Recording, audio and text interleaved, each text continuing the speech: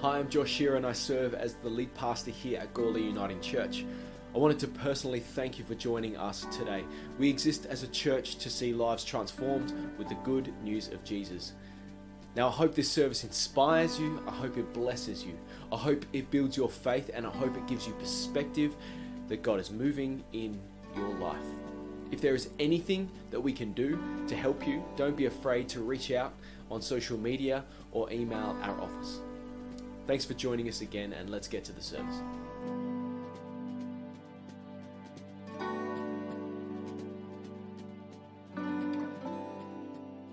Today is actually the fifth session in our apprenticeship series. And the topic that I'll be talking about today is called Make It the Best. Perhaps it's, you've heard people say, do the best you can and the best of a bad thing and all those sorts of things. So that's basically what I'm on about. We all find ourselves in situations where we believe that we know what is best for us and that we are in control. But sometimes God has other plans for us. But before I start, will you pray with me? Loving God, as we come to hear your word this morning, may they be the words that you have given to me as I have prepared, and may our hearts be opened to what you have to say to us, and may we act accordingly to your will. In Jesus' name, amen. I once heard, attributed to Shakespeare, and being an ex-teacher and a bit of a mad person about English and liking poetry and all sorts of things like that, I heard a proverb. Even I read it and thought, no, that doesn't sound like Shakespeare at all. Got nothing to do with him. So when I went to use it for you today, I actually did some research and I found out that it's actually may come from a Persian proverb. And it goes like this: I cried when I had no shoes, but stopped crying when I saw a man without legs. Life is full of blessings. Sometimes we don't value it. Now, I'd like you to hang on to that thought and remember that as I bring you today's Bible reading and the explanation as to what's happening when Jeremiah, who was one of the prophets, wrote the letter that he sent to the people in exile. Today's Bible reading, unlike all the others that we've had in this apprenticeship series, is actually from the Old Testament. And it's from Jeremiah 29, verses 1 to 7. It's got quite a lot of history explaining to you where and what it's about to start with, but it's the last part of the, if you want to fall asleep in the first bit, don't miss the last bit. That's the important bit. It starts off with, this is the text of the letter that the prophet Jeremiah sent from Jerusalem to the surviving elders among the exiles and to the priests, the prophets, and all the other people Nebuchadnezzar had carried into exile from Jerusalem to Babylon. This was after King Jehoiakim and the Queen Mother, the court officials and the leaders of Judah and Jerusalem, the skilled workers and the craftsmen had gone into exile from Jerusalem.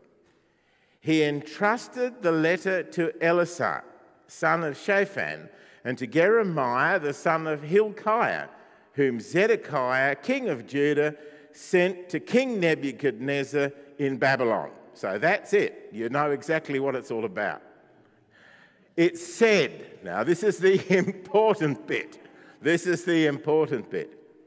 It said, this is what the Lord Almighty, the God of Israel, says to all those I carried into exile from Jerusalem to Babylon. Build houses, settle down, plant gardens, and eat what they produce. Marry and have sons and daughters. Find wives for your sons and give your daughters in marriage, so that they too may have sons and daughters. Increase in number there, do not decrease. Also, seek the peace and prosperity of the city to which I have carried you into exile. Pray to the Lord for it, because if it prospers, you too will prosper. So, what is this reading all about? What we have in this chapter is actually communication from Jeremiah, who was in Jerusalem at the time, and he's corresponding with the elders, the priests and the prophets, and all the people who went into exile in Babylon. He's telling them that God has spoken to him, and he draws their attention to God's intention that his people in Babylon should work, bless, and serve the community around them. Not only their own people, but all of those other people out there in the community. Now, so that you've got a slightly clearer idea of what's going on, I'm going to backtrack a little bit and give you a little bit more history and actually tell you what it is. This was the year 597 BC. And the Jewish people, as you know, have a history of God coming through for them in times of crisis. So why isn't God here and now saving them from exile, they're saying? God's done it a couple of times before. You know, firstly, when we came out of Egypt and that he looked after us. And then even more better than that, we thought, when the Assyrian army invaded us. You know, in fact, the Assyrian king had said, "No one can deliver you out of the hand of the king of Assyria. Surrender to us now, and we'll let you live." But Hezekiah, who was around at that time, prayed to the Lord and asked for them to be saved. And that very night, an angel of the Lord came and put to death all the men, all the soldiers in the Assyrian army. God had come through. Again, he had saved them. And so when, the Babylonians invade the land and the people are put into exile, naturally they're thinking the same thing. This isn't going to last very long at all. God's going to come through for us like he always does. And they're even told by one of their own prophets, and this is recorded in Jeremiah chapter 28, if you want to read up on it. It's rather an interesting story, that in 2 years, God would break the yoke of the people in Babylon, and they would be free and able to go back home to their own country. Unfortunately for the people, however, along came this other prophet, this guy called Jeremiah. He comes along and he says to them, "Nah, forget all about it. That guy, that prophet, Hananiah, who told you that you're going home in 2 years, is a liar. He's a false prophet." Well, of course, Hananiah tries to defend himself, and there's a great big argument goes on. As I said, you can read all this in chapter 28. It's really, really interesting. But eventually, Jeremiah is proved to be correct. He is the true prophet, and Hananiah actually dies. God sees that he's taken out of the land of Israel. Now, it's immediately after all that great kerfuffle has gone on that we have today's reading.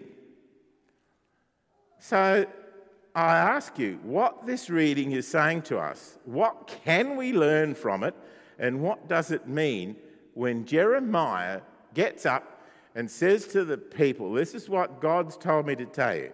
Seek the peace and prosperity of the city," that's the city of Babylon, "to which I," that is God, "have carried you into exile.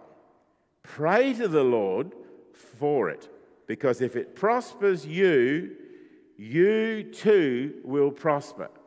In other words, you're there, make the best of a bad thing. I've done this to you, so just do as you're told. Make the best of a bad thing. So if you can remember back to that quote that I started with, and in this case, like the Jews, no matter what the situation, there is always someone worse off than you. So look on the bright side. How? Well, the answer is to honour God. Pray to God. For if you believe in God, even though God's plan isn't always what you might think it should be, God's plan is always best. Make the best of it. Now, let's see how I'm going to fit this into being an apprentice and a disciple of Jesus.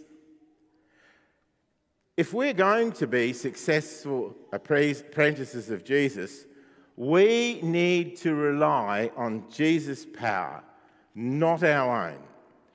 Jesus and God, their plan for us, although we may not think it, is especially at the time, is always the right one.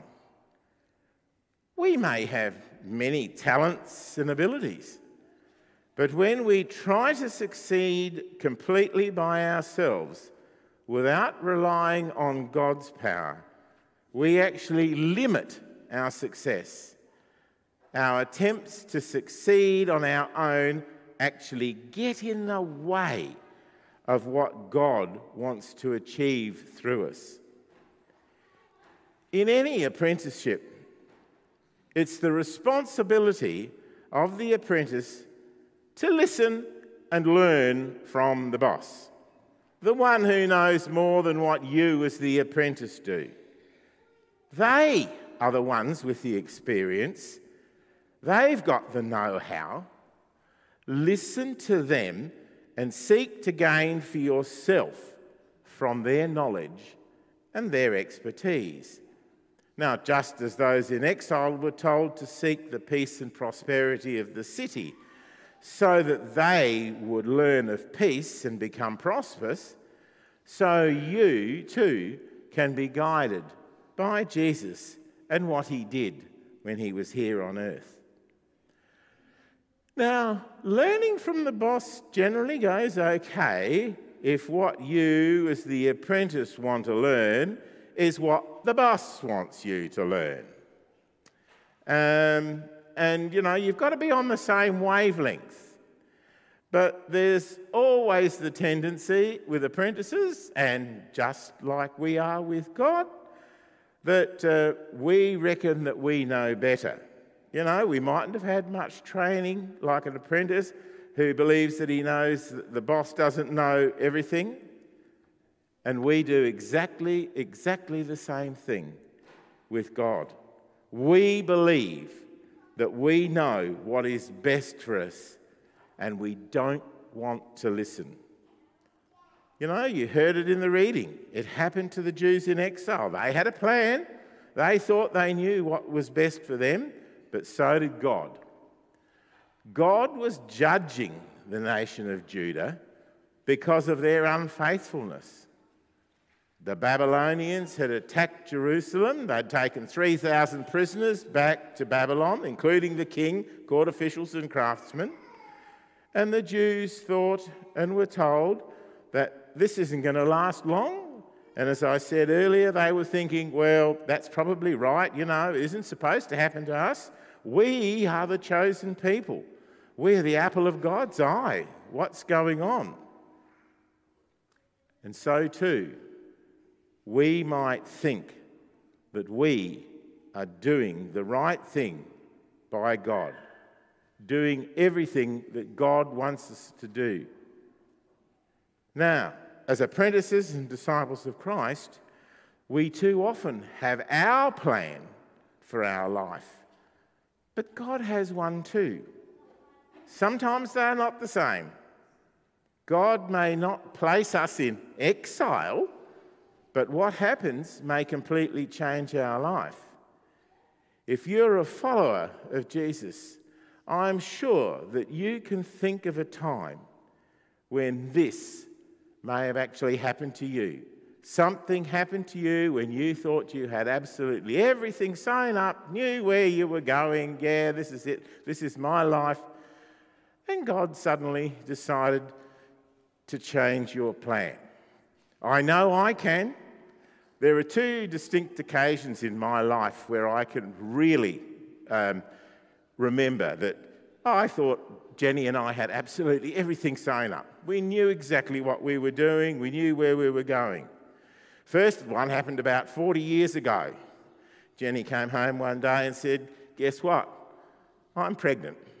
8 years after Kylie had been born, Jenny was pregnant. Well, I remember thinking, why? Why?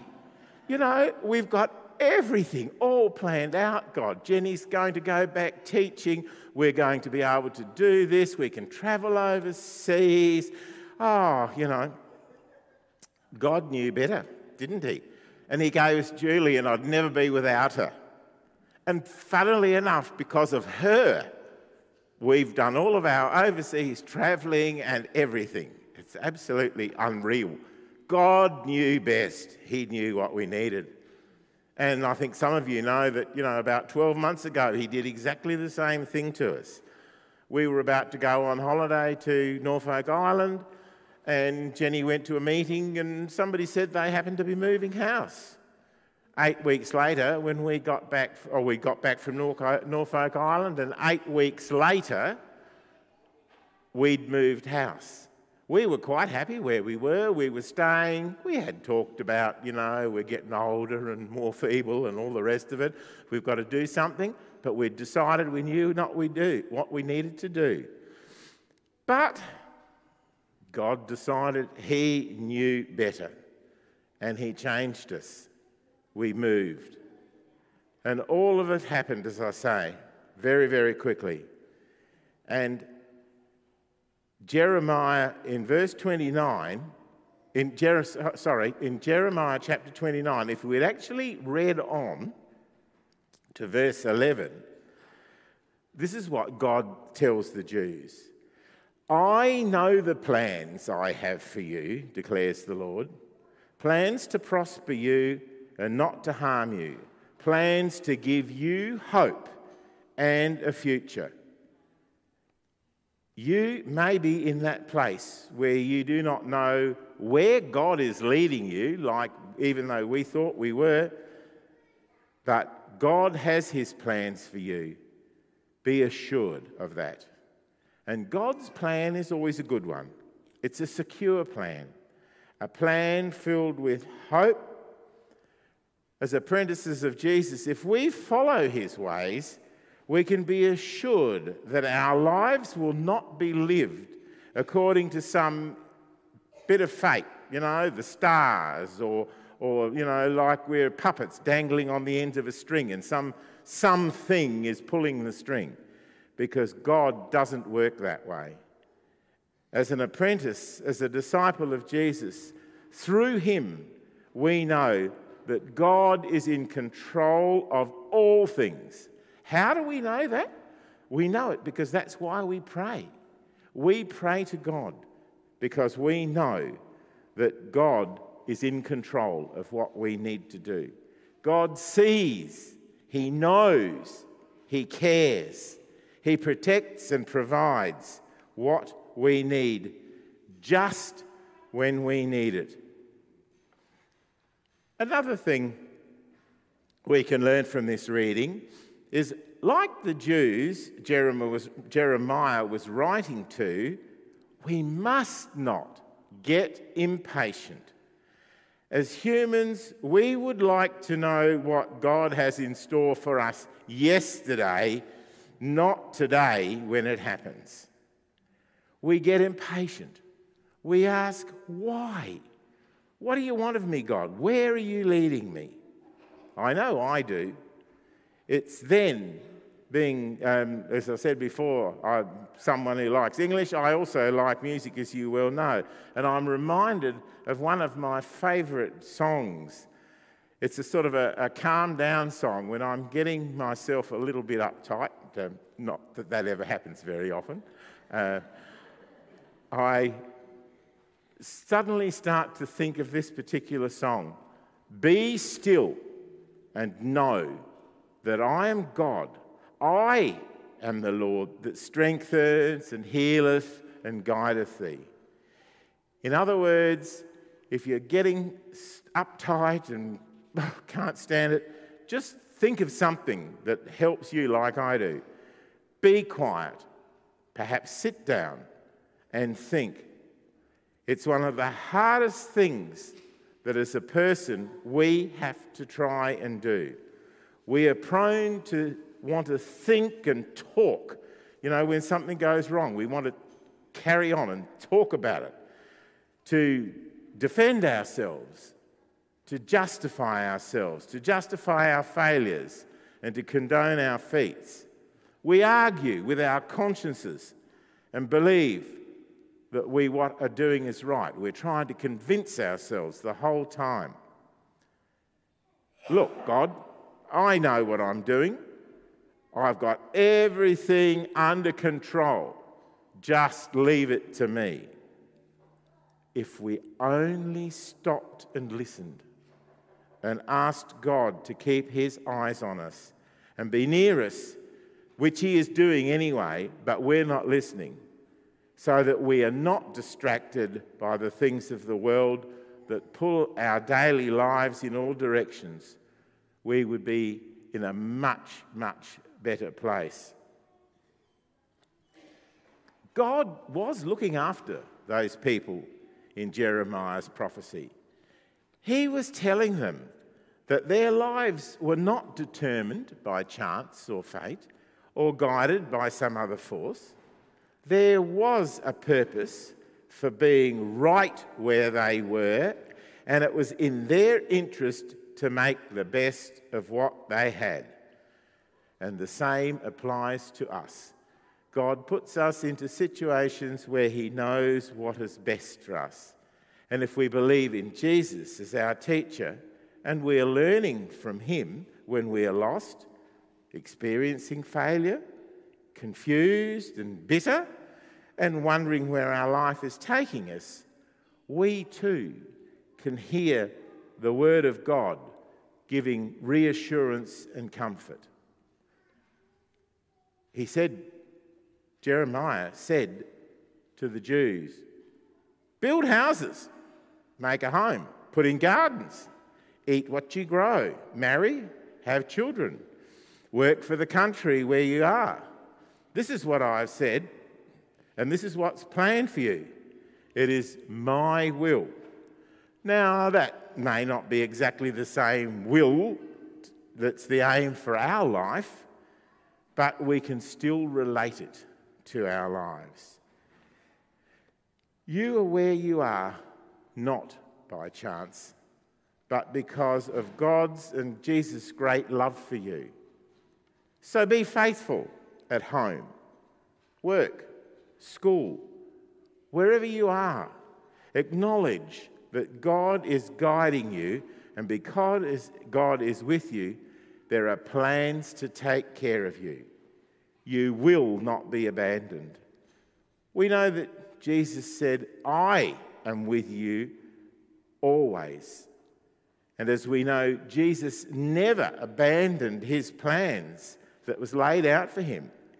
He did have doubts, and you can have doubts, but Jesus didn't doubt for a second.